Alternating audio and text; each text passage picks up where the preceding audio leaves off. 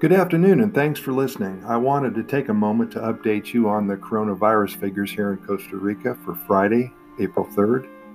Costa Rica has confirmed 416 total cases of the coronavirus. The figure marks a 20% increase over the same time on Thursday. 22 people are currently hospitalized, with 13 of them in intensive care. And Costa Rica's Specialized Center for the Care of Patients with Coronavirus, I told you about that on Wednesday, admitted its first patient yesterday. No more deaths. 2 elderly adults have died after contracting the virus, and 11 people have recovered.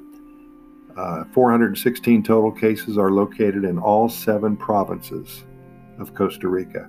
And the health ministry today is now recommending that anyone with coronavirus symptoms, which include loss of taste or smell, fever, cough, shortness of breath, wear a mask, even at home. And there are expanded driving restrictions being enacted.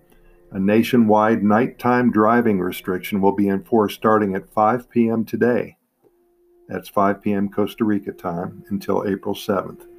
The nighttime restriction will be enforced again from 5 p.m. till 5 a.m. the following morning, and there are stiff fines for anyone caught driving during the curfew.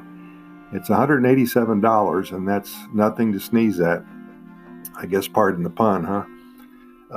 Take care of yourself, be safe, and thanks for listening. We'll be here tomorrow to update you for Saturday. Thanks again.